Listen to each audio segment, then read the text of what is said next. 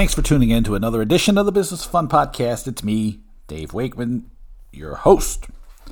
My guest today is someone I was really excited to have a chance to chat to, Giles Edwards from Gasp in London in the UK. And we will get into it because this may be the longest episode in the Business of Fun history, but I think it's totally worth it because we covered a lot of ground. First, before I talk to you about Giles, I want to tell you about my friends at Booking Protect, the global leaders in refund protection. Again, I've been looking and telling you about research and looking at the data and what drives behaviors. Since tickets have gone back on sale, since lockdowns have started to lessen and tickets have more readily gone on sale, depending on the month, the refund protection uptake rate by consumers and fans and guests has been between 30 and 70%. Before the pandemic, it might likely be somewhere in the vicinity of 10 to 15%. That's a huge change in behavior, and that's something you should be aware of. So talk to Kat, Simon, Kath, Haley at Booking Protect to find out if refund protection is right for you and how you can offer it to your guests. The bonus is the fact that it also offers you a new stream of revenue. So check them out, bookingprotect.com. Make sure you check out my friends at ActivityStream. They have a new email marketing platform called Activate that will help you re-engage with your audience.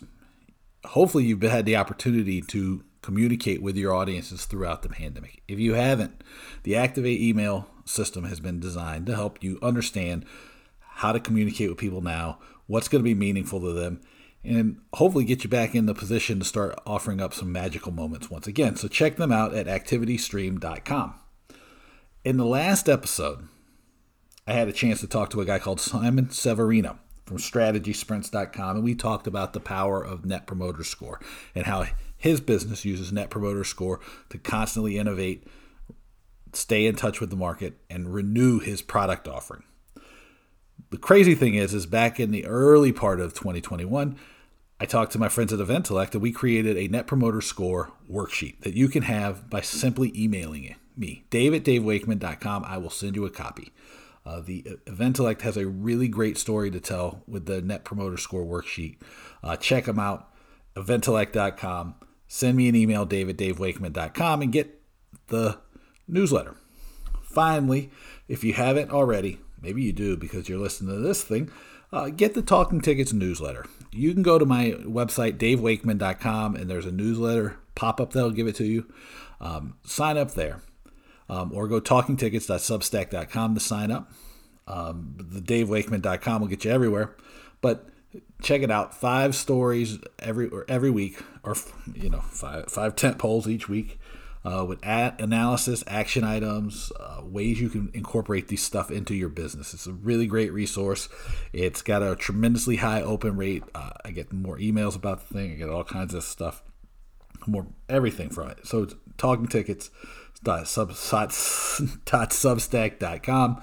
And I'm going to include in the show notes for this episode a survey to help me deliver better value to you here on the Business of Fun and on the Talking Tickets newsletter, and it really helps me a tremendous amount if you fill the thing out.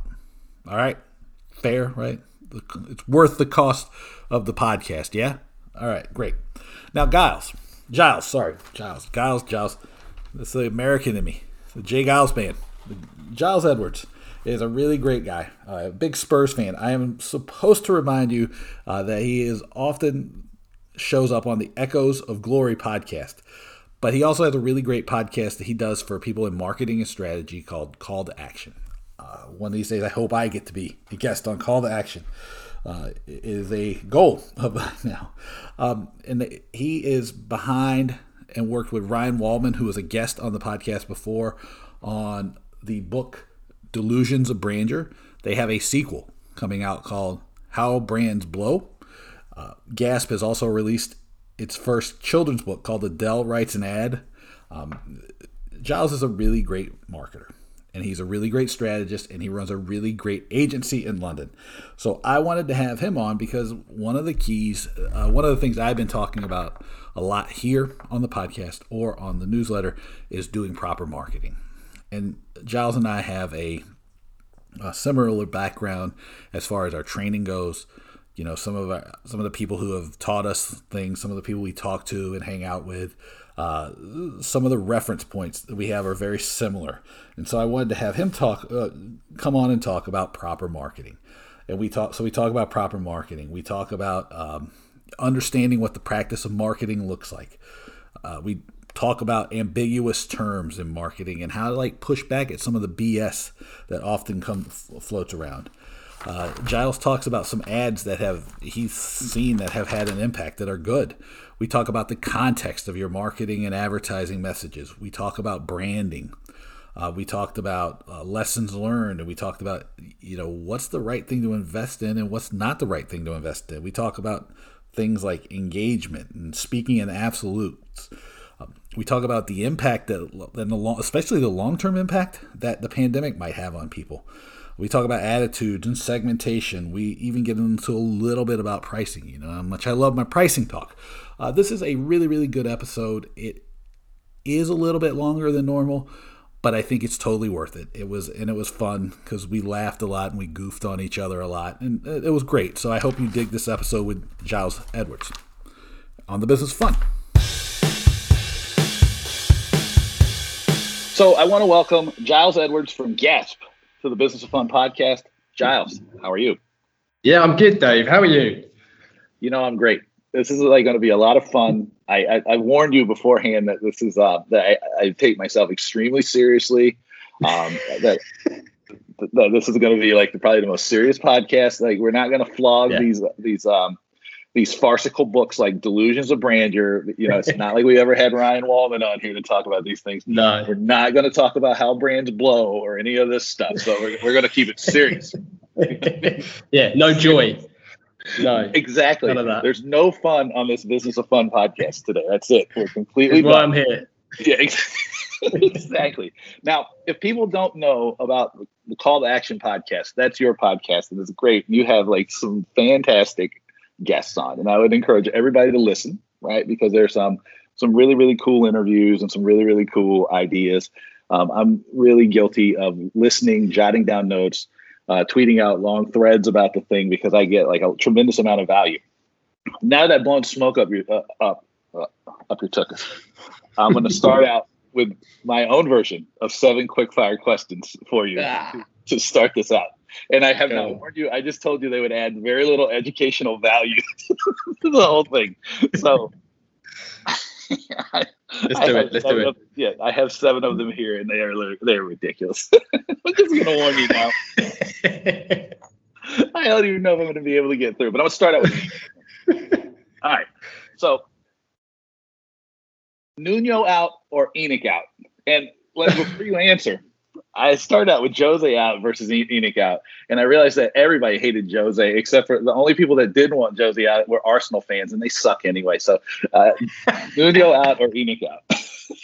Oh man! See, I don't like not backing Nuno. I don't like not backing him, but I'm one of the few fans of Daniel Levy. I think he's done a magic job.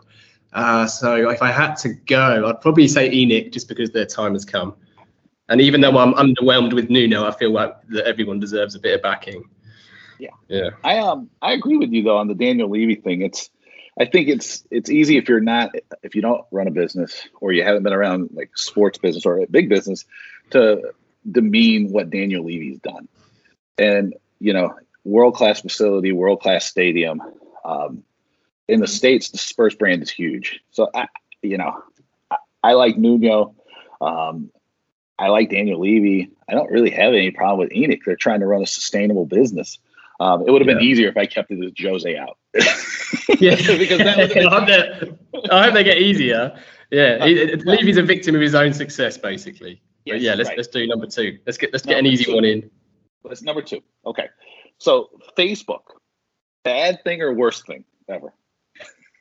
Worst thing. Okay, worst thing ever. All right. See, I easy, right? That was easy. Yeah. Easy. That I was that was the first one, and it was because I was like, well, what do I do? And I was like, well, I can work harder at this. I can prepare better. I can do a better job. So that's a throwaway one. That was a tap-in. Yeah. The third one, though, this one's going to be interesting because I have 2 favorite brands of beer when I go to London. And it was probably just because when I'm in London, you know, I sometimes don't get a chance to like explore a lot. And if I did, I probably would have different selections. But there's two like craft beer brands that I like. And so I'm going to be curious to see which one you pick. Beavertown or Brewdog? Beavertown. Beavertown. Now, why? Yeah. There's a Tottenham link. They've got a brewery in the stadium. The cans are sexier. The beers taste better. And as far as I'm aware, they're less full of shit. Okay. That's fair. I like them both. The Beavertown branding, though, is pretty phenomenal. And I've had some really great beers from both of them. I like it because for some reason, Brewdog has recognized that when I'm an American that travels to London in the normal times fairly regularly, and I go to their pubs, so then they'll hold stuff aside for me and they'll put stuff away for me. So they're always very nice to me. But I like both of them. So yeah. So the answer is it's a push. Number 4. All right, so this is going to be, I think this is a good one. I definitely have a strong opinion on this because a lot of times if I bring my family over, we will get a VRBO, and so we have a TV and like a washer dryer and everything. And, you know, if you have young kids, you know, like your day ends about 8 o'clock, right? So then you get to watch primetime TV in London, which is amazing. By the way, it's a true joy to visit London and watch primetime TV. So the question is, Love Island or I'm a Celebrity, Get Me Out of Here? Oh, no. Can I say both and neither? I'm a sucker. I'm a sucker for TV series like that. I get it. The thing is, I made a very deliberate move to stop watching EastEnders, which is one of our UK soap operas, because I didn't like the hold it had over me. I was so wedded to the days and times it was showing. This was before Sky Plus and On Demand and all of that stuff. But the truth is, with both of those shows, if I watch the first episode, I'm all in. So I need to avoid it. I feel the same way. You have Celebrity Big Brother. I don't know if you have a regular Big Brother, but every summer I go, I'm not going to watch that show. And I watch the first one. I'm like, where do they get these freaking cast members? And then I'm like, I'm sucked in. And it sucks. It's totally awful.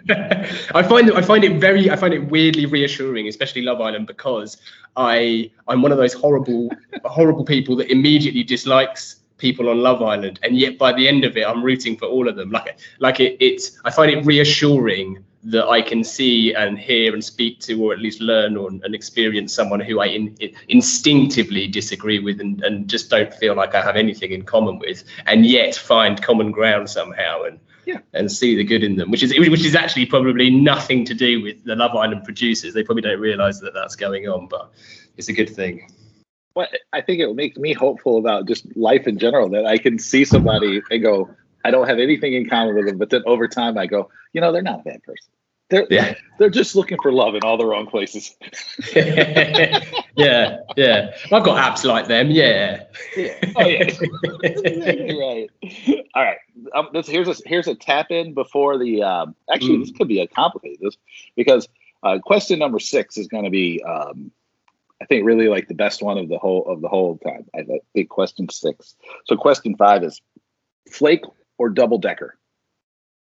Oh. Flake.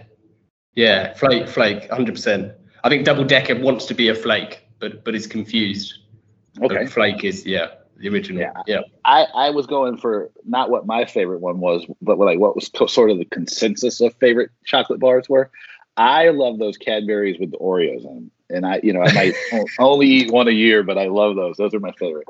And I have some people I work with in the UK, and they send me like packages. I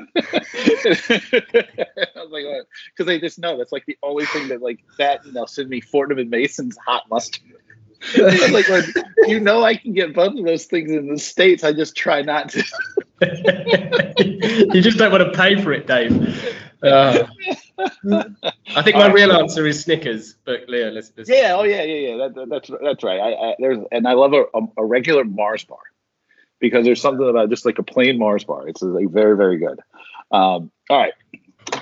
Question 6, as promised. Now this is probably Number one, I know it's going to elicit a tremendous amount of replies in like any LinkedIn or Twitter posts or Facebook posts.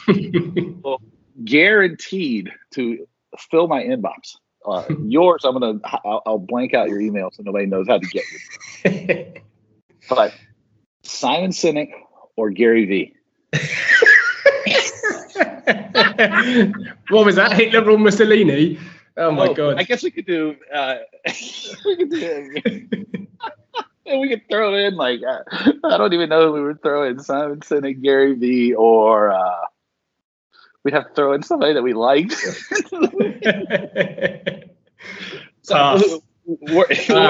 Worst one ever. Worst one ever. Who's worse? Who's worse? Do you know what? It's a weird thing. I've had conversations, one with a good friend of mine who I know from a tweet that to you today is desperately trying to stitch me up on the Simon Sinek route. Mm-hmm. And also with a guest we had on Call to Action once, and she convinced me, although I don't think it lasted, she convinced me that it was a good idea to not only read but follow Simon, even though the chances are highly likely that you would disagree with the majority of what you then read or were exposed to, simply because it is important not to be so, echo chambery in what you're listening to and reading and so on and so forth. So I think she had a valid point there on both of them. I despise less what they say, but what it means to people who then repeat it. I have massive issues with that. But the truth is, I don't doubt both of them are very genuine, nice, honest people. Mm-hmm. I just wish they'd shut up. Yes, I think it becomes a hard thing because when I lived in New York, I knew a lot of like the Vaynerchuk people, right? Like around. And they were all incredibly nice people. So I don't have any personal animosity towards anybody. I don't really have the same connection to Simon Sinek. I do find that like you said, it's the people who like spout the stuff without any context or any meaning or anything, because I got mansplained, and the only way to describe it is it was completely mansplained. Start with why during a strategy workshop I was doing recently, and I was just like, what the hell is going on here? I was just like going, I'm gonna just let you run for a few minutes because what you're saying is making you look like a moron.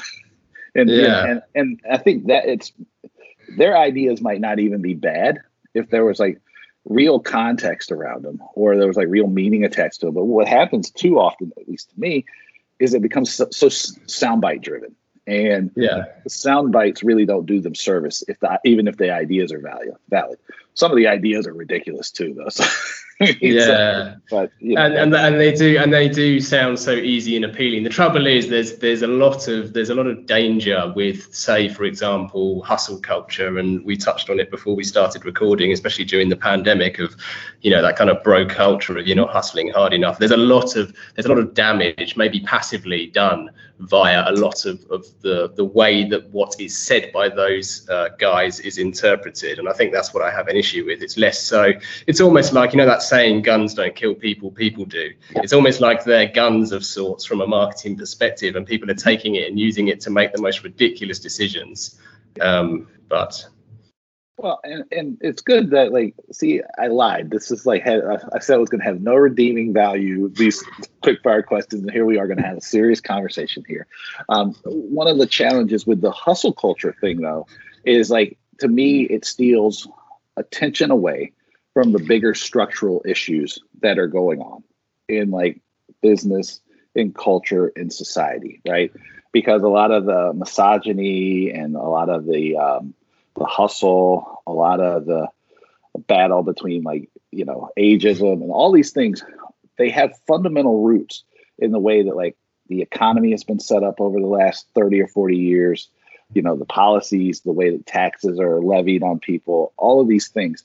And so having people fight about because that's what a lot of the argument in marketing seems to me to boil down to. It's like you have these young people who have not didn't really get a chance to get started.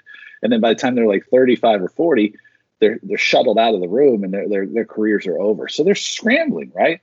And then you have these people who are over 40 and they've been shuttled out of the room, and like they're just learning their profession by the time you hit 40. And so you have this thing, and really it's a system that it's a sign that the system's broken. Yeah. And, but if you keep everybody fighting, they can't really turn their attention to the real problem. And, and that's, to me, that's like one of the problems with hustle culture is that like, hey, look, if we keep fighting, these people who are like crushing it and grinding it and doing all this crap, you can't necessarily turn your attention to what really matters. And that's really where I find it dangerous, because you brainwash people into like, if you're not making 100 pieces of content a day, then you're losing, right? And if you're not, I think, I don't know if you are a friend with her as well, but Zoe Skaman, right? She's like, when people are telling me not to hustle, or like I'm setting a bad example, and I was like, well, I know she's doing it in the right manner, right? Because she goes, this is these opportunities are a limited time, a limited space, because there's been times when I've had a lot that I couldn't do or didn't have a lot, and there'll be times again when I'm not as busy or not as like, and I think the context matters, right? But when you watch these hustle culture creatures, that was a good one. I'm going to use that later. But it's all hustle all the time, right? And there's no context. There's not like the context that Zoe put forth, which is like, hey, look, this is a limited time, and I'd be crazy not to take advantage of some of these opportunities, as opposed to like, if you're not doing it 24/7, 365 days for 75 years, what the fuck are you doing, man? Yeah. And that's my problem with it. Yeah. That's my answer too. So everyone who heard that, just pretend that was me giving that answer. Yeah. But its context is key. It was, yeah. That's a very smart answer you gave, man. First take as well. Exactly. All right, but Zoe's great because Zoe approaches everything with the caveat of, I don't know if this is going to work, but let's try. And that's what I think most marketers need to understand and adopt. Anyone like Gary or Simon who deals in absolutes, stay clear of. That's probably the conclusion there, I think. Well, that's what I really appreciate about Zoe. I mean, there's a lot. I mean, I think the world of her. I think she's great, and I can't wait to get back to London so we can go drinking. Right? Her and Amy Keene, we're gonna do tequila shots. Nice. It was the joke that we were trading the other day. But it's that approach that like everything's an experiment, and like really your business should be like a bit of a laboratory. And I don't know if she says it that way exactly, but that's the way I look at it. Yeah. And she's like, I like it because she pulls stuff from way like out.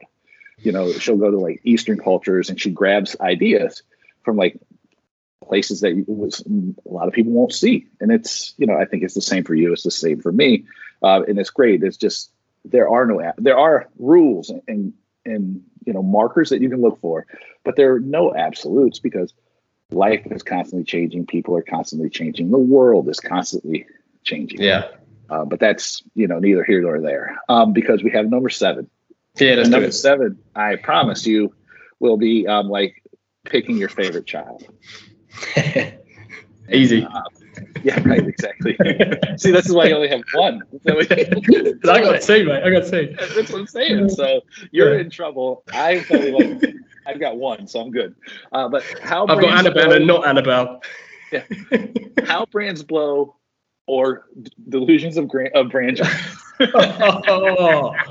Oh man, I mean, Delusions of Grandeur is and was massive, and it's huge, and I adore everything about it and everything that we did together for that book. How Brands Blow is going to be bigger and better and noisier, so it's that's a tough one. Let's go How Brands Blow.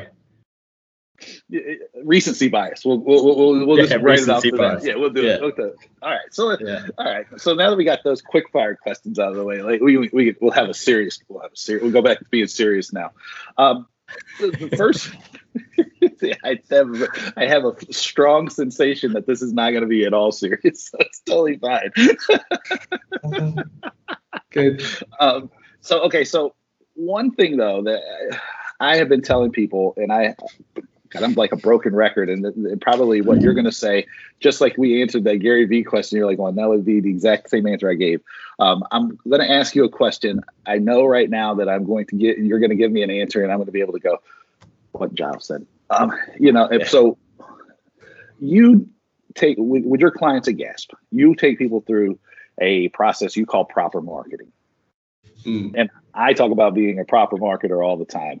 I know that we both steal the proper marketing title or like saying from both of our marketing professors, Mark Ritson, because he's always talking about being a proper marketer.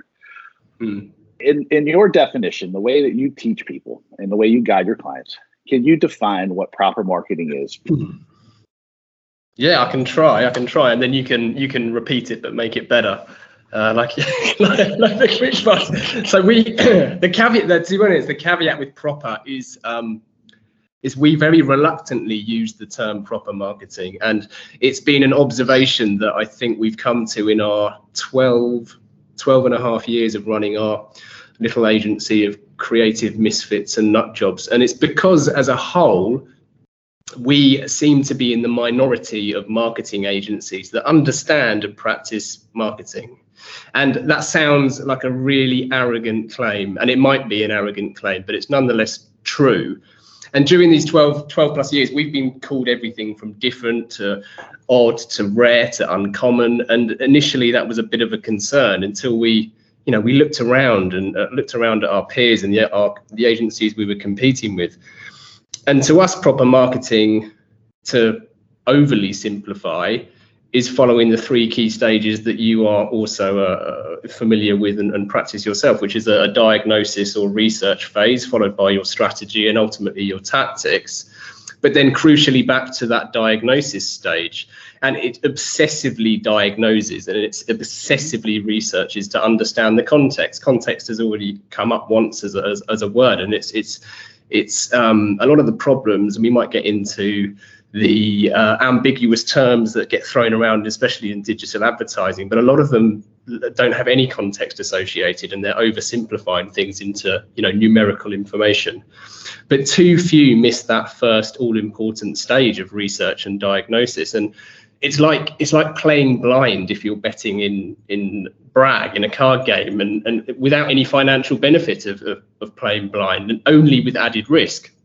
And to put another way, it's stupid, it's dumb. I mean, it's very I have very complex and almost paradoxical opinions of the gambling industry, but to use another analogy, it would be like betting on your football team without reading up on the form or the fitness of your own players or understanding the opposition or the weather, the journey to the ground. And everything is relative, and unless you're in that minute few, your likelihood to win is determined at least as much by the team you're up against as your own team. Well, and that applies to football, it applies to horse racing, it applies to brands. And so I think the short answer to your question, really, aside from those 3 key stages, is we research and diagnose, and too few do. They don't understand the context of what they're trying to achieve. They just go in straight to that that stage of communications. And we challenge our clients as well. We're quite proudly not easy to work with as an agency. We're not obnoxious, but we do challenge our clients. And I've always believed that a good agency should be more like your personal trainer at a gym than your granny that just nods along and says, "Yes, dear," with the view that if you look back in a year's time, there'll be results. Yes. Oh no, that being more like a gym trainer as opposed to your granny. I think I only realized that about myself over the last maybe year or so, is that well, how do I want to put it? I do end up being friendly with my clients because most of them stay around for a long time, right? Like the average client I end up working with for several years, a lot of times 3, 4, 5 years is not uncommon to work with somebody. But the thing is I'm not giving them the rote answer, or I'm not just going oh, of course that idea is genius. Well, no. What's the data say, right? What's your position in the market, right? Have we, what assumptions are we making that probably aren't true now, right? And let's look at this.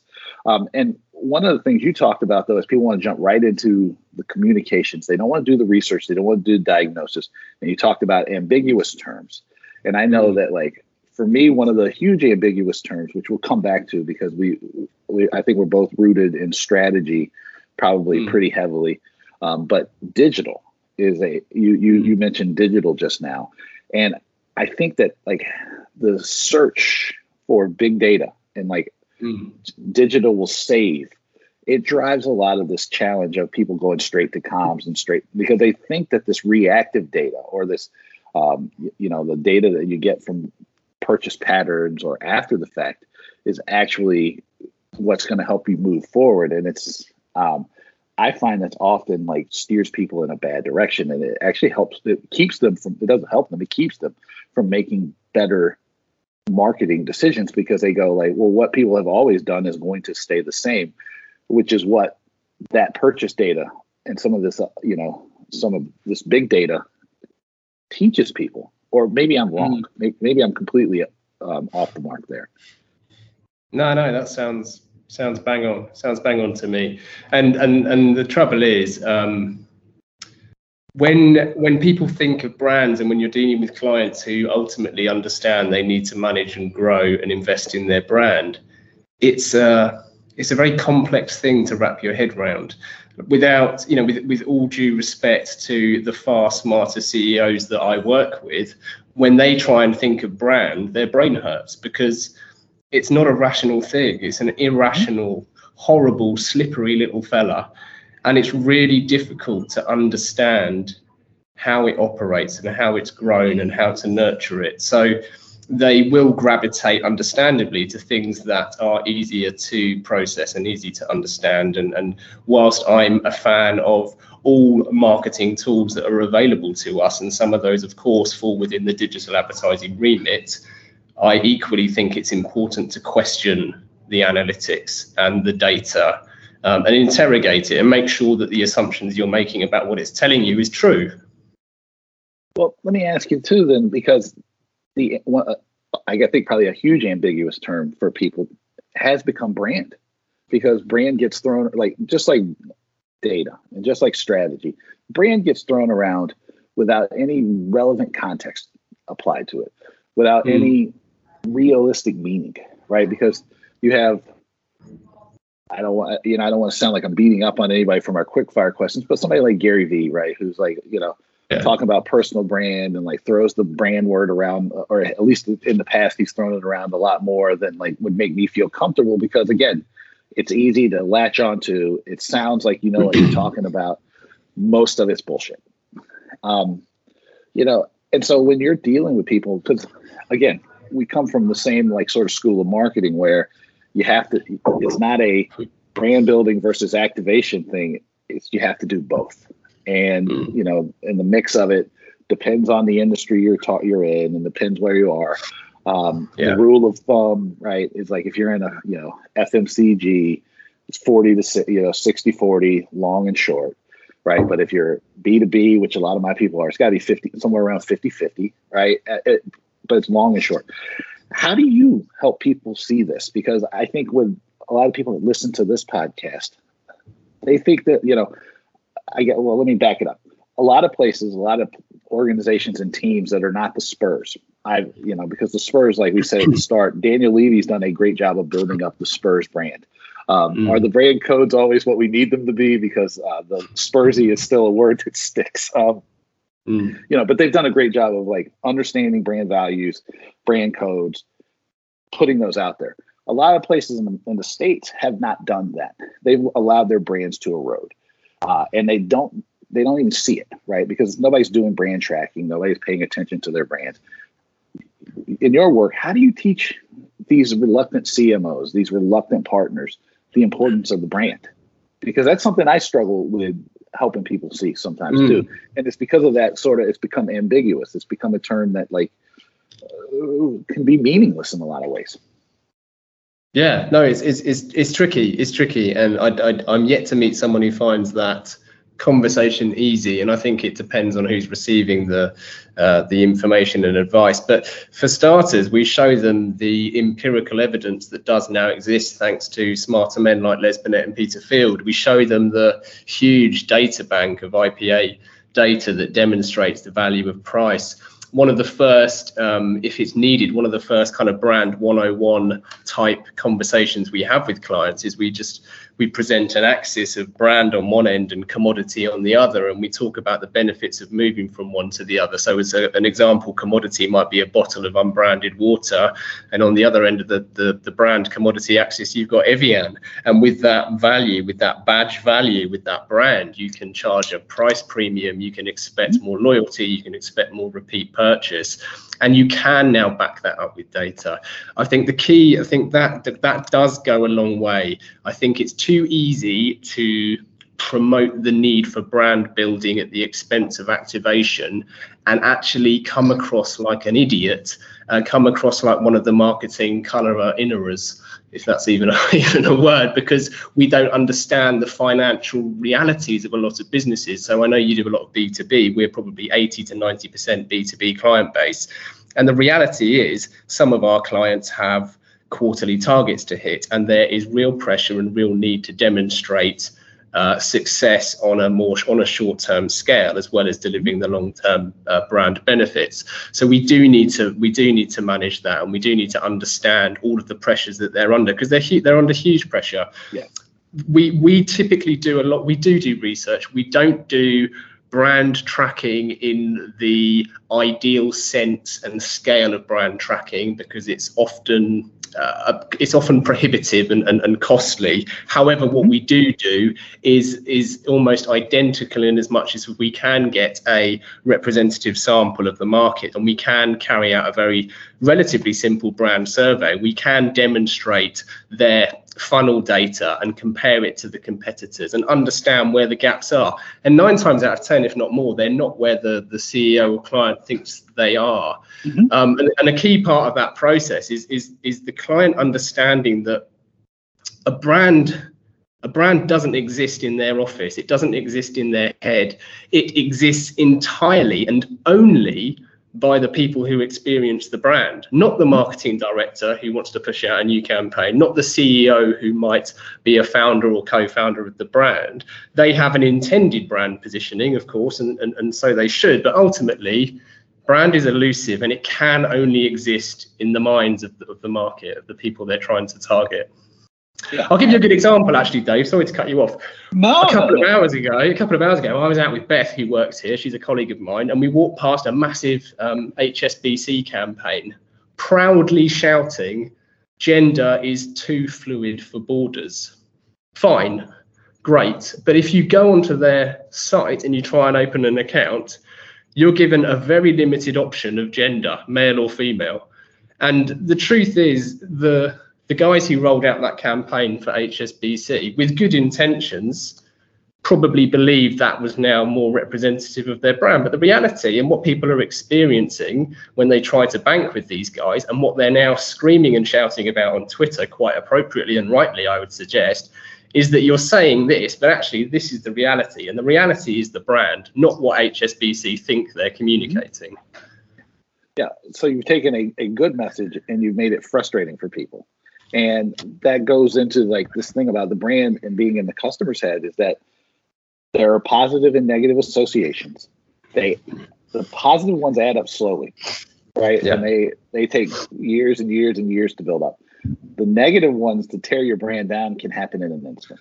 And and HSBC, this is a good example, right? They probably spent billions over the last couple, like decade or two, in brand building.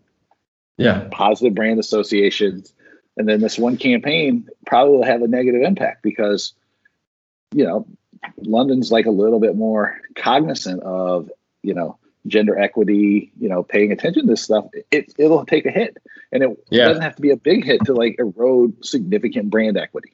But another interesting thing that you just talked about was you do some research. You do not too much because it becomes difficult, it becomes expensive. The same. So two questions then, because the first is the representative sample. And I tell people all the time, it doesn't matter how much research you do, because if you can get a representative sample, which is easy to come by, in most cases now, you can do a good job of understanding your funnel. You can draw a decent segmentation, because it doesn't need to be perfect, right? It's like 80% of it's better than nothing. Is the way I try to frame it for people. But how much research do you try to get people to do? And then just so people hear it come from your mouth and not mine, explain what a representative sample looks like and how it's not as big as people think it is. No, it's not. The example I use, just so you have the context, I was doing a project here to prove the point, and I live in Washington, D.C. The metropolitan area has between 6 and 7 million people. To get a representative sample of the DMV, it was about 385 people. Yeah, that's it. Yeah. And so I go to YouGov and I can get that done for about probably a couple $1,000. Exactly that. And that's the magic number. That kind of 380, 400 threshold doesn't matter on the size of the market. You've hit that representative sample size. So that is very likely, even if there was this fictional market of every single human being in the world, that would still be around about your 400 number. And it's only going to scale down. It doesn't scale down.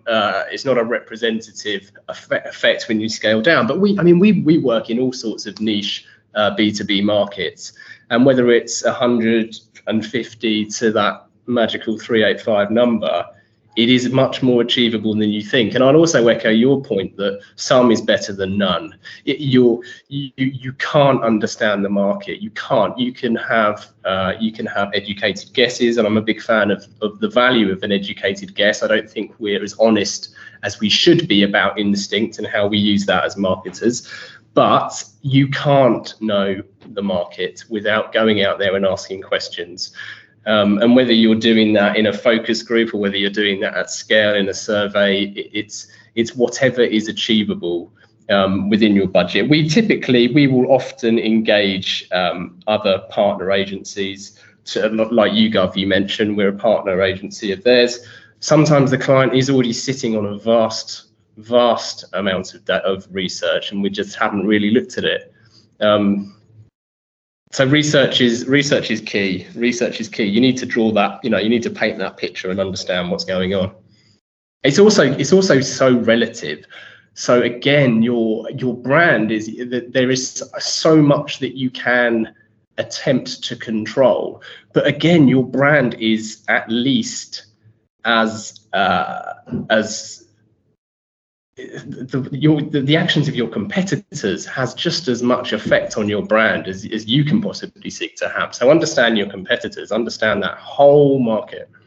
Well, that's like a whole nother conversation too, because again, these are normal conversations I have with people all the time, right? And it's about your competitor set.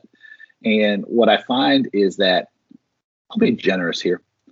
I'll say that 95% of people don't know who their competitors really are, because they're thinking, like, let's say if you're HSBC, and you think that your competitor really would be somebody like Citibank or something, and it might not be, right? Like, if you don't know HSBC, if in the campaign that you listed, their competitor could be something like Coinbase. It could be like digital finance and like Bitcoin. It could be traveler's checks. They still have traveler's checks. I don't know. Yeah. But American Express, remember the classic like American Express traveler's check? Don't leave home without that thing. It could be more Pablo Escobar and digging holes and burying your cash in fields. Right. There could be anything. I mean, we don't know, because the thing about it is, like, if you do your research, you find out like some parts of the world are extremely unbanked, right? But they still have HSBCs, right? And so HSBC might think that like, oh, our competition is, whatever it is, but it could be like not doing anything, right? Like most of the time you're fighting the status quo, which is most of the time doing nothing at all. And so like, understand how to deal with that. Most people, they don't know. And it's like 95% of the time, because they haven't done the research. So then they just make an assumption about their competitors. And if you don't know your competitors, it's hard to make a positioning decision. And if you can't make a positioning decision, you can't really convince somebody to purchase from you. At least in my experience, because you don't know if are they picking me because I'm awesome, or are they picking me because Giles sucks, right? I mean, that's it. That's why. Yeah. So, but one thing that we had gone back and forth about over the last couple of weeks as we were setting this up is that you had you've been pretty fortunate to ride out the pandemic so far, less disrupted than a lot of people. And you were giving me some examples of people who continued to deliver on their strategies during the pandemic. Like they just, we set a plan, we had a plan, we set it, we continued to go, right? And a lot of people pulled back. What lessons did you learn from continuing to invest in marketing and advertising to keep delivering on your strategy during the pandemic versus people who pulled back? Yeah, so the pandemic was and is a complete curveball, and I think it would probably be a bit too arrogant and egotistical to claim everyone should have carried on doing just as they were doing. I mean, lives literally at stake, and priorities, understandably, not being your business success. But from a marketing viewpoint only, as I mentioned before, that wiser men like Les Binet and Peter Field have that empirical evidence here. But if we accept that excess share of voice drives market share growth, and we should be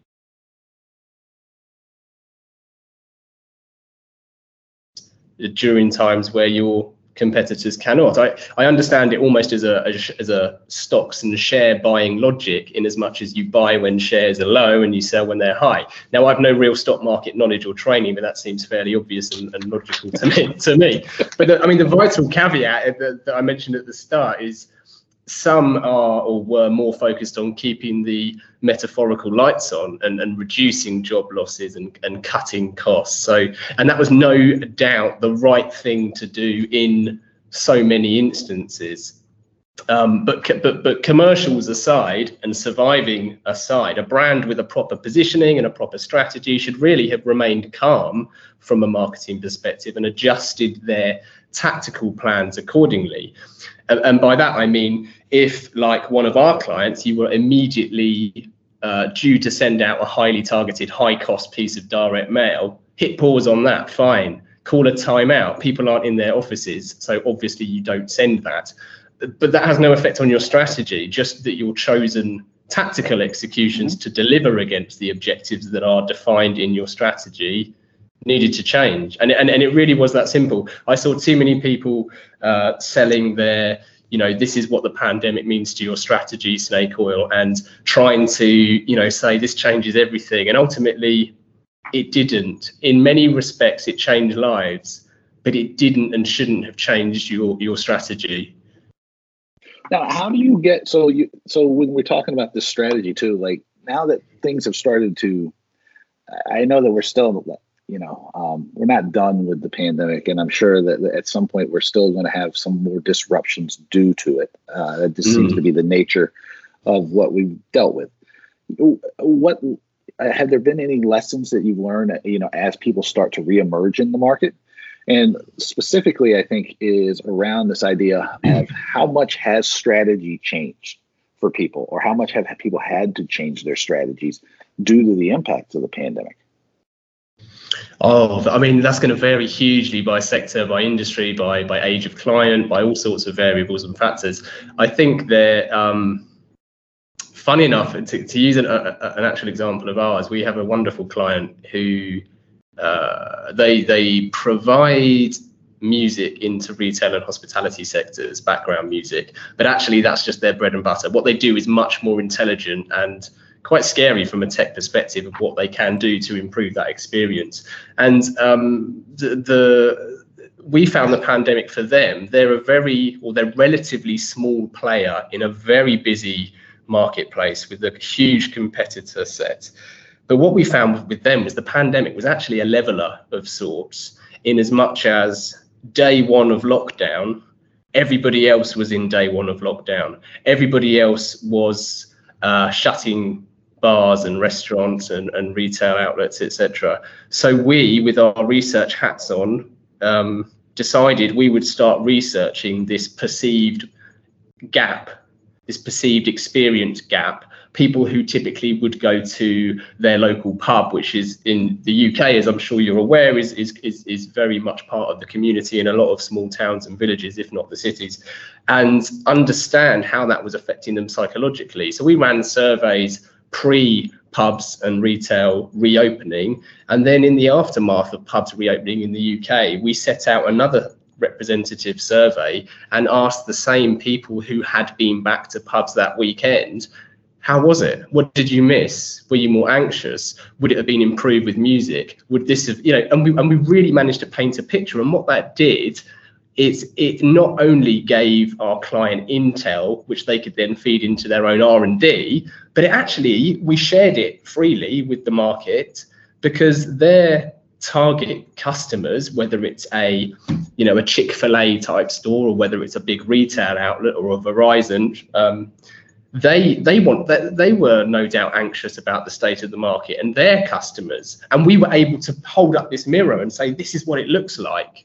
and that gave them a huge advantage that their competitors who have an incredible excess share of voice, it's intimidatingly large compared to us, suddenly looked around and thought, oh wow, they've done something really smart there, because it was a leveler of sorts. So I think there was opportunity, but it didn't change the brand's positioning, it didn't change their strategy. It was just a tactical execution of us trying to understand what the new normal-ish looked like. Mm-hmm. Yeah, and what I did some research too with some people, and what we found is that as soon as you imagine it like a rubber band. Yeah. And so you're pulling the rubber band back all the way during the lockdowns and when things are shut down, and then you released it. And so there was this initial huge wave, and then it started and now it's like this, and it's still, you can still see it. It's still a little bit like this, and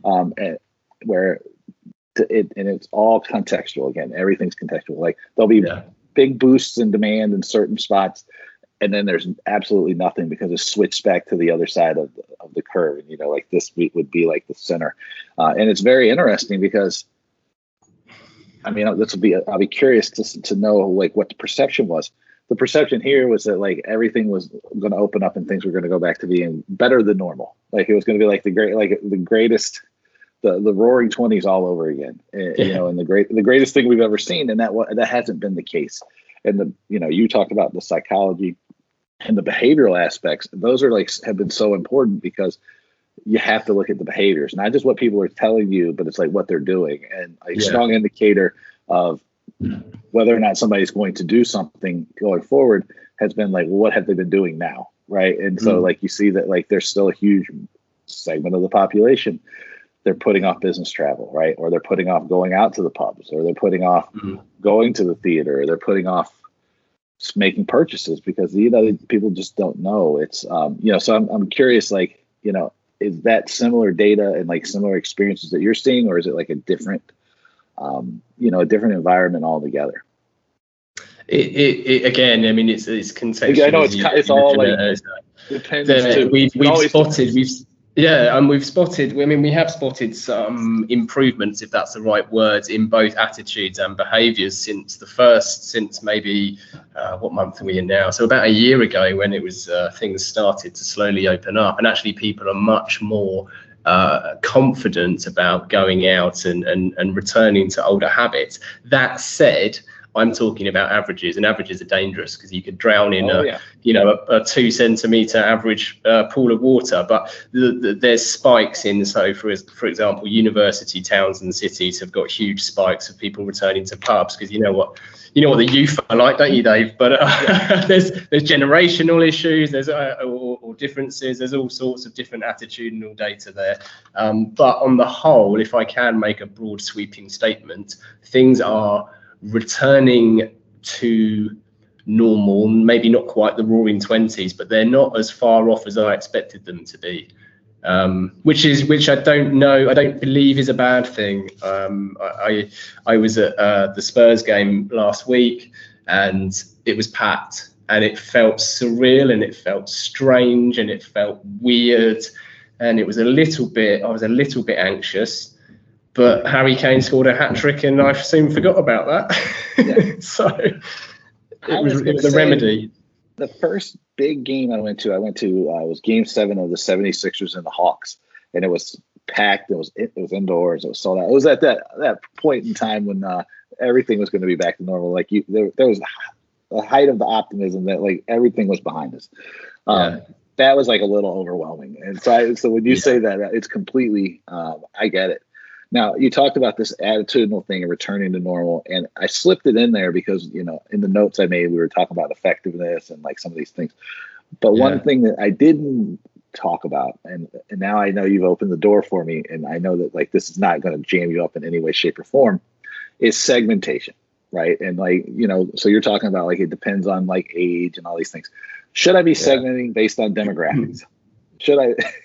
There's a case for that if you're selling something that is appropriately segmented due to demographics. If you're selling stair lifts, for example, you might find there's a heavy age slant there. But I think as long as there's something meaningful about the measure you're using, crack on. But often it's not, or at least it's overstated, I think, the demographic one. Like what John said, because I tell people, I go, age can be totally fine. It depends. People don't like it because I think you give them the same answer. I go, it depends, it depends, it depends. Yeah. It always depends. Now, all right. So I got 3 final questions for you because now I've kept you far too long. First off, how can people, because this is going to be a lot of people who listen or who are in arts and entertainment, sports, and so sometimes, especially in the States, probably in some of the areas outside of London, some of the like more less metropolitan areas, like outside of Sydney and Melbourne, they don't have huge budgets. They're relying on advice from peaceful places and things that may not give them the best ideas. How can people spot marketing BS? There's a few ways. I'll filibuster for you to give you a second to collect yourself, because one thing that we totally already brought up too was anybody who's speaking in absolutes. 100%. That's like the clearest way. I can't tell you I can tell you if something's absolutely a bad idea most of the time, but like, will something absolutely work? I can never tell you if it's going to absolutely work. Yeah. I'd say there's a few ways. That's definitely one of them. I worry that some of them rely on marketing knowledge across job titles that don't necessarily require marketing knowledge. So that isn't particularly helpful. I would check the job title of the person who you're listening to. If they're a growth hacker or a marketing ninja or a self-appointed, blockchain guru, the likelihood they're spouting bullshit is probably higher. Even then, it's not fail-proof. I gave a presentation pre-pandemic. I was on my way to this huge multinational insurance company who had invited Gasp in to present. And I have a slide in our creds, which is a bit of poking fun at redacted LinkedIn titles that have those very titles. And I noticed that the guy I was presenting to, their marketing director, was a ninja himself, so I had to scramble that one. So I took that slide out. But people dealing in absolutes should be treated with real suspicion. It depends is often the right answer to most questions in marketing, but it doesn't make for a good podcast. So people preach absolutes, don't they, and definites, which cannot exist. And it's why we all get bike shedding. Are you familiar with the term bike shedding? So bike shedding, it describes our tendency to devote a disproportionate amount of time to menial and trivial matters while leaving really important stuff unattended. And it originally is termed from a story about a committee that had to approve plans for a nuclear power station. And since they knew very little about nuclear power stations, they talked about it very briefly and then simply approved the recommendation that was put in front of them. But next they had to approve plans for where to build the employees' bike shed. And they all knew bike sheds. They'd seen a bike shed. They'd probably used a bike shed. And they talked about it for hours, arguing about everything from construction methods to paint choice and everything in between. And I think that manifests itself in marketing into questions we all get asked, and sometimes we might ask them ourselves with good intention, such as, is HTML better than plain text emails, or is 10-second video better than 1-minute video? And it's the wrong question. And shit in equals shit out, regardless of those specifics. And to give you an example, I love Bob Hoffman's weekly emails. And I couldn't care less if they arrived in HTML, plain text, or he shouted them through my letterbox, which, you know, isn't beyond Bob, let's be honest. Because it's great, but doing something great and something interesting and something memorable is really hard. So we get caught up in the meaningless detail to feel like we're useful, and it's a really huge trap. So that's a good point too. You know, because people ask me like, "Oh, why haven't you upgraded like the production or anything around the podcast?" I go, because I don't need to. People listen, they like the thing. The sort of DIY aspect of it, people dig, and I go, it's effective. People listen to it. I see the numbers. If I changed it, you might not listen to it, because then it would be more produced and more, you know, I'm playing with bells and whistles, not giving you something that's useful, that's good. Yeah. It's the same with Bob's email. Banner is the best. Exactly. I think whatever that thing is, he uses like, what's it, like BlogLive, like the oldest one I'm going. It's awesome. It's terrible. Honestly, it would score lower than any other email newsletter I think I've ever subscribed to in my life, and yet I anticipate it landing in my inbox every Sunday evening. Read it every Sunday. So well, there you go, and therefore, I mean, that's a good example of a type of bike shedding thing, and I understand it because but it's just the wrong metric. Again, it's a bit like the whole efficiency versus effectiveness metric, and the late great David Abbott had a great saying of again, I'm going to curse, apologies to your listeners, but shit that arrives at the speed of light is still shit when it gets there. So if you're trying to just make something more efficient, that has little value if the thing you're sending down the chute is poor, and that I think is key. And interrogate the data. We mentioned it earlier. There is so much data that does the rounds, and it's easy to twist the data. I don't know if you know Weimer Schneider's or not. He's Eat Your Greens. Yeah, Eat Your Greens. Curated Eat Your Greens. He's also known as Banana Man. He told me a story once. He'd seen a headline which was influencer marketing increases in-flight beer sales by over 100%, and he thought, wow, that's doesn't sound right. And he interrogated the data, as we all should. And he discovered it was based on one flight, and it was I think it was a transatlantic flight, and they had engaged an influencer marketing type person, and the campaign that he delivered increased sales of this particular beer, which was on the plane, from 2 cans to 5 cans. so okay, yes, he did, but take it with context, understand the context, interrogate the data, and don't feel bad about questioning it, because out of context, that headline is very misleading. Yeah. All right, then the final one, because now you've talked, well, actually, I'm going to try to work into another favorite shit in, shit out quote, which, but I don't know if I'm going to be able to do it, so I'm going to have to save it for next time. But you talked about the influencer marketing, and one thing that people all the time are like, I get, I don't know how many emails a day about this, and then I always reply with, it depends, is engagement, because people just like have, again, it's the commodification of the whole marketing process. It is the struggle to put strategy before tactics.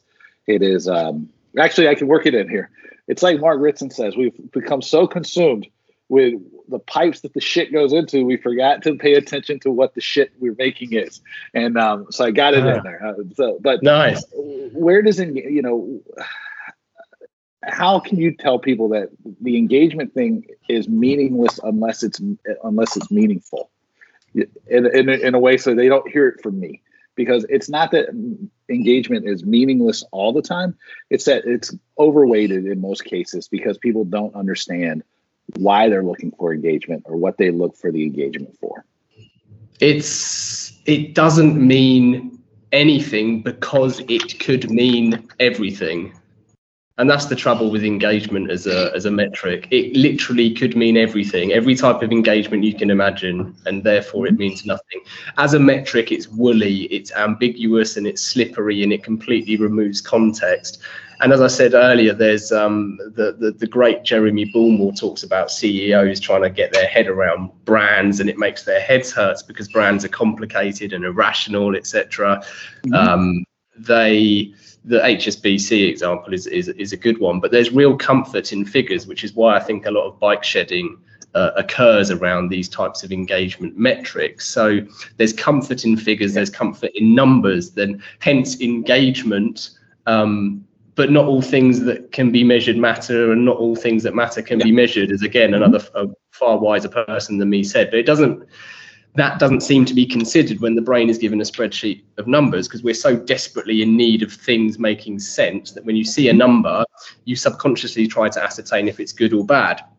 I was talking to a client recently about their website bounce rate. We're talking Google Analytics, day one training here. If anyone's not sure, the bounce rate is percentage of traffic that lands on the page of your website and leaves without clicking through or browsing anywhere else on the site. Hence, they bounce in and out.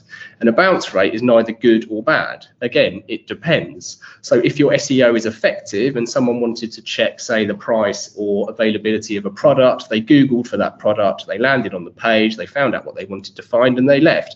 I would suggest that's a good user journey. However, if your core objective is to get people to stay on the site and consume content like, say, Facebook's objective, then it could be a bad thing. And that's the trouble. Engagement doesn't mean good or bad. And it's not only vague, but it's not even universally understood or used. So until recently, we are assured, but I'm dubious, what Google would refer to as an engagement or an impression even was vastly different to what Facebook classed as an impression, which gave Facebook this huge inflated metric that looked like it was almost too good to be true, because it was too good to be true. Exactly that. And I think historically the industry used to count an impression as above 50% of an ad is visible for at least 1 second, whereas Facebook classed it as above 0 pixels are visible for above 0 seconds. Now, it doesn't take a genius to work out that that's two very different metrics. And so that vague and ambiguous measure is really, really difficult to treat with any confidence. There's a story. That's a good point too, because if people don't necessarily are going to miss the point of that, which means that like you could get huge Facebook engagement numbers for something you posted, and it would mean nothing, because one single pixel on the page could show up for a millisecond because you clicked on the wrong link or you clicked on the wrong thing, and you're getting charged for it.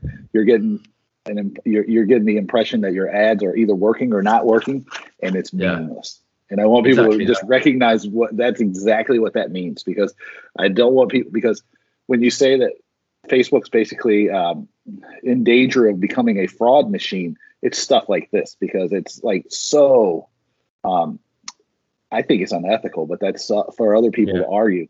It's dishonest though, and people can't measure their campaigns correctly.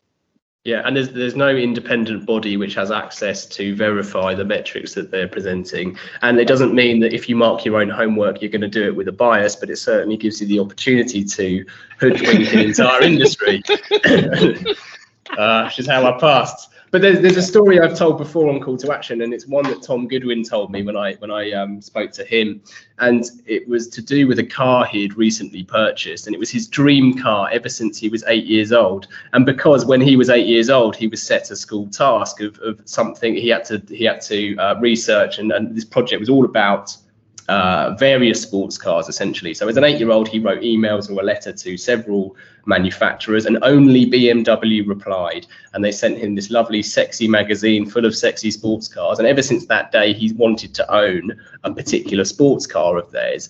Now, between being 8 and I think Tom, apologies if I get this wrong, Tom, is 40-ish, maybe a bit older. In that time, he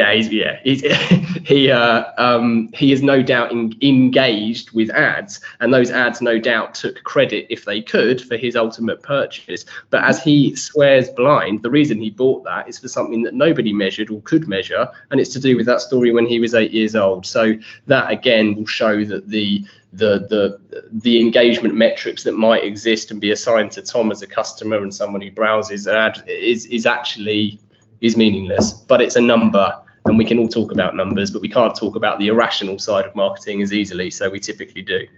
Yeah, that thing is a great story, and I see it too, because everybody goes, Tesla doesn't do marketing the way you like advertising the way people want them to do marketing and advertising. I would actually say they do more marketing and PR than people want to give them credit for. Yes. But a lot of it's like that BMW story that Tom shares, because like my son, he's now 11. His dream car is he wants a Tesla. And part of it's like because they learned about electrifying cars in elementary school. And then I have a Tesla and I took it in and they gave me a little small Model 3 for him because when he was like 9. And so he has it still on his thing. It's the same thing though. It's like it'll never show up. But the thing is like in his mind, he's like, because I'll ask him all the time and he goes, the Tesla's the best, man. He goes, I just love the Tesla. It's like, and he's 11 now, and he's been saying that for 3 years. And it's, but no ad, no measure would ever capture that. That's bang on. That is bang on, and that could be very easily interpreted as being a trivial thing, but in your son's mind, that was payday. It was most massive. Important thing. Yeah. That's like that brand purpose or like brand, which is mostly BS anyway. But it's like where the space that most brands take up is like much smaller than people imagine. But like in a case like that, that's where one place where it does, right? It's an aspirational thing, and it sticks with people forever. Most of the time, though, nobody cares one way or the other, right? Yeah. And you have to know though if you have something aspirational like that, which is cases like Australia, the country of Australia has like some of the best ad campaigns in the world because like everything about Australia feels aspirational, and like they have like some great brand codes that stick in: the kangaroo, the koalas, the Sydney Opera House, the Harbour Bridge, right? The whole deal. And those things stick, and those are brands that do have impact, and you just have to know what these things are.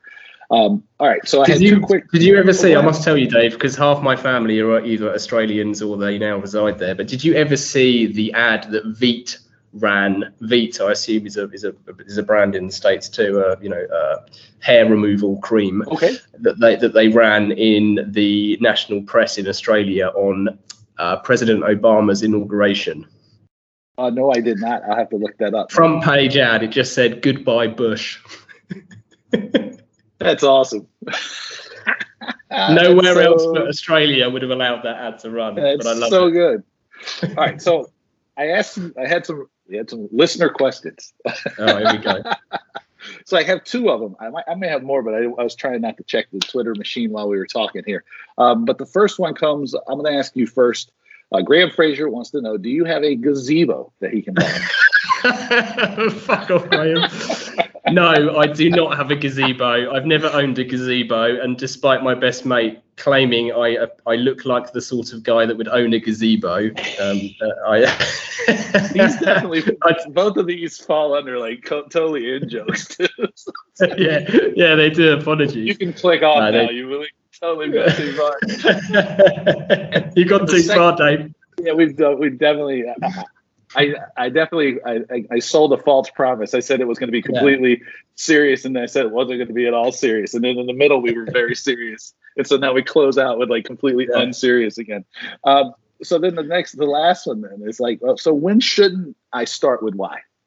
And I forget who sent that in, but you know him. He's your friend.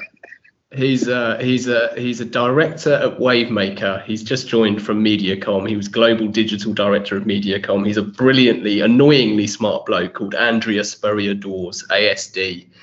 And he hosts a fantastic Spurs fan podcast called Echoes of Glory. So I must plug that before I have a pop at him. So he's because you are a regular guest.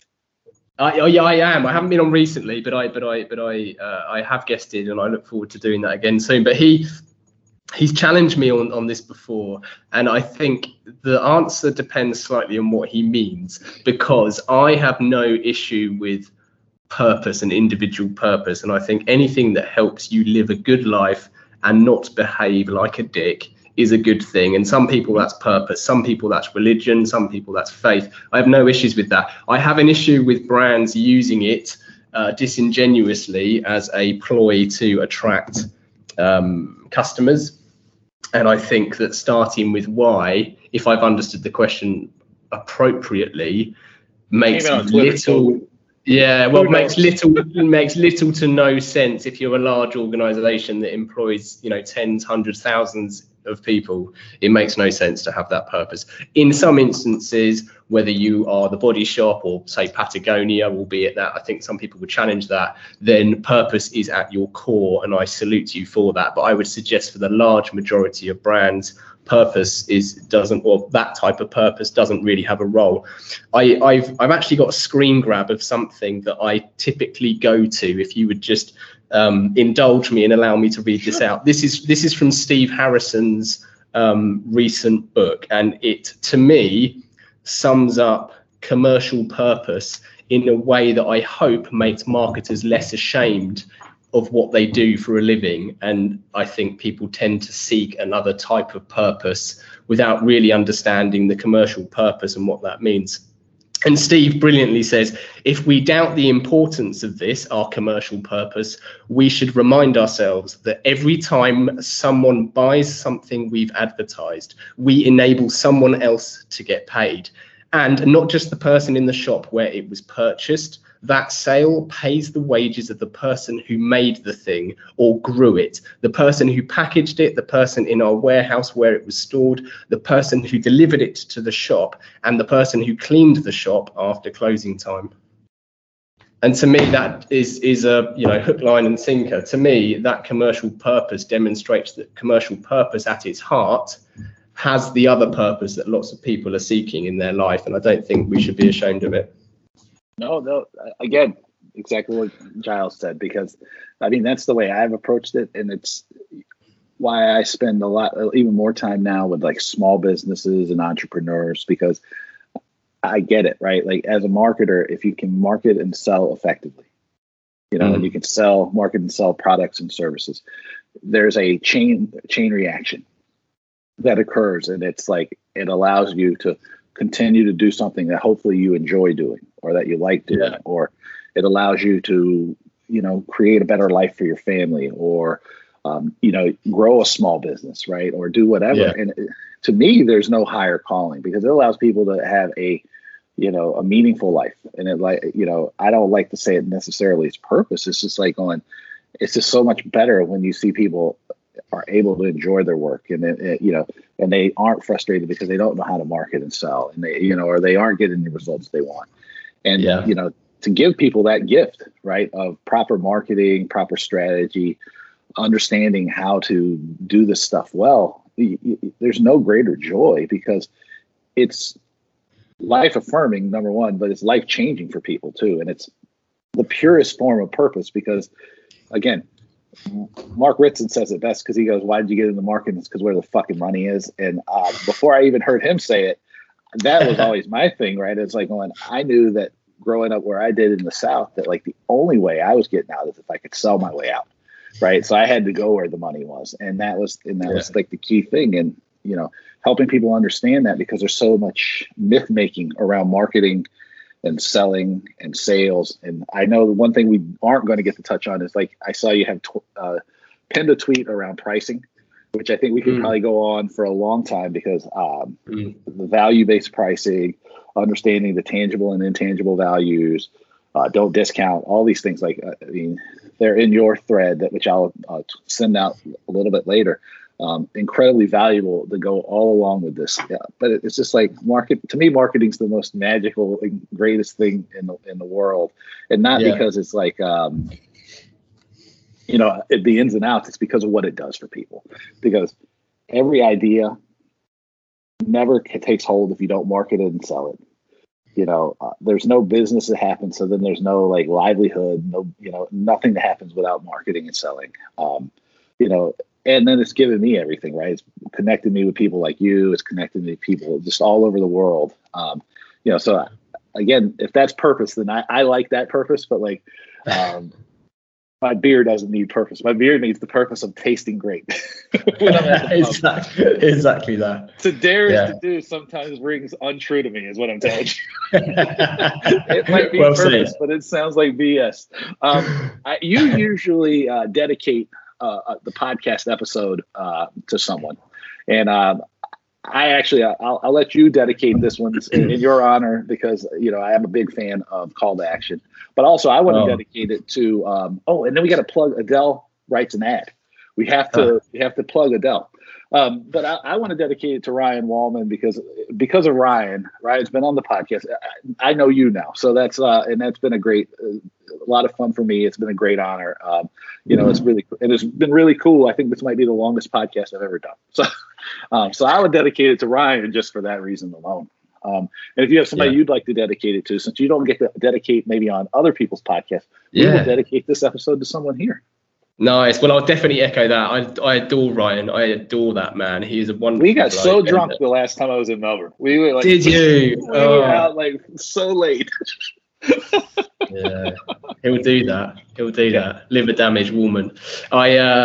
He's a great man, and I will take the opportunity to dedicate it quite predictably, I suppose, to my two little girls because they are bonkers and they are mad and they are inspirational in a way. Like unintended inspiration comes from my 5 and 4-year-old girls because they don't know what stupid questions are yet, and they are full of them. So they will, for example, have a go at the sun if it's still in the sky at nighttime, or more likely if we go to school and the moon's still in the sky, they will get angry because it's the sun's turn. And it's ridiculous, trivial, stupid, silly things like that inspires me to do silly projects like you mentioned. The Adele writes an ad, and I just think there's so much. I think as adults, you lose the appreciation and magic of silliness and playfulness. And I heard someone say fairly recently that having a kid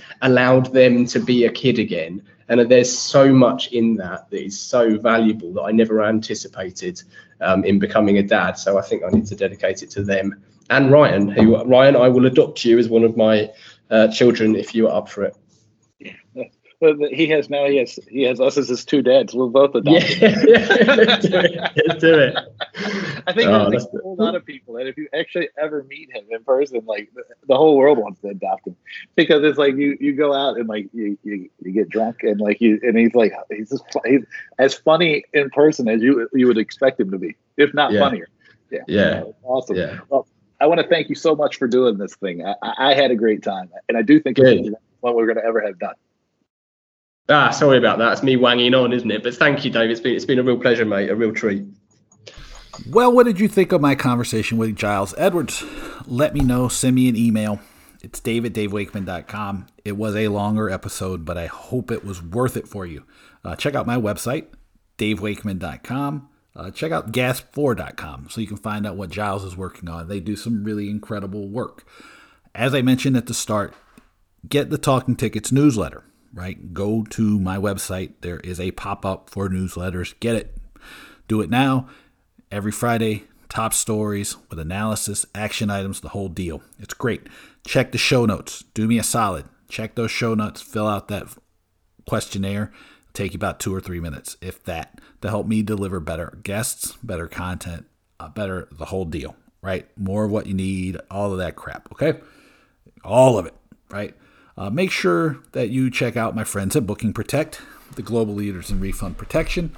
As I mentioned before at the start, since tickets have gone back on sale after the lockdowns, depending on the month, people have been taking up refund protection between 30 and 70% of the time. That is a tremendous increase in acceptance rate and uptake because it's driven by behavior, and it's driven by the feeling that people want to make sure that they have certainty in their purchases. It's a behavioral change that's very important to note. Visit them at bookingprotect.com. Reach out, find out how you can offer it. It'll also enable you to create a brand new revenue stream for your organization. So bookingprotect.com, check it out. Check out ActivityStream, activitystream.com. We talked about magic moments. Martin has been on this podcast to talk magic moments more than anyone, I believe, except for maybe Corey Gibbs. But, when you go to college with somebody, that's how it works. ActivityStream.com. Check out the new Activate email marketing platform. One thing I try to tell people is, I hope that you've been able to communicate with your audience throughout the pandemic. If you haven't, you probably really should be doing something as fast as possible now. Activate will help you understand what you can say to re-engage and reconnect with your audience, and how you can move people towards getting back engaged with your products and your tickets and your services, so that you can begin to deliver magic moments for them once again. So ActivityStream.com, it is a tremendous tool. Finally, on last week's episode, I talked to Simon Severino from StrategySprints.com about Net Promoter Score. It was an incredible note on why Net Promoter Score matters and why it's important. For a while now, I've been talking about the worksheet that I created with my friends at Eventellect. It is a simple tool. It is one number that can guide your business. It can tell you a lot. If the number is increasing, your business is typically growing. If your number is negative, it tells you probably there's some problems, right? It's a great resource. It is a great way to conduct customer surveys, and it is incredibly powerful to help you know exactly what customers want, need, and desire from you. Eventellect has had incredible success from it, and it has allowed them to continue to develop new ideas, new processes, and new patterns to help give their customers better value. I use it all the time as well. It is an incredible tool. We created this worksheet that'll give you the 3 essential questions you should ask, how to analyze it, what it means, the whole deal. It's free. Just send me an email, dave@davewakeman.com, and I will send it to you. As always, I want to thank everybody for being here and listening. If you dig the podcast, please share it with somebody. Rate and review it on your favorite podcast app. Subscribe, the whole deal. But thank you again for being here. Like I've said before, the numbers are still of people listen. It's very, it's not exactly the same, but it's very consistent with what it was before the pandemic. And for that, I'm grateful, because it's nice to know that something I'm doing here is being helpful and useful to you as you and your business try to recover from the pandemic. I'm always here for you. So if you're still struggling a little bit, or you're feeling you've challenged, or you just need to vent, you know how to find me. So until next time, thank you so much for being here, and I will talk to you again soon.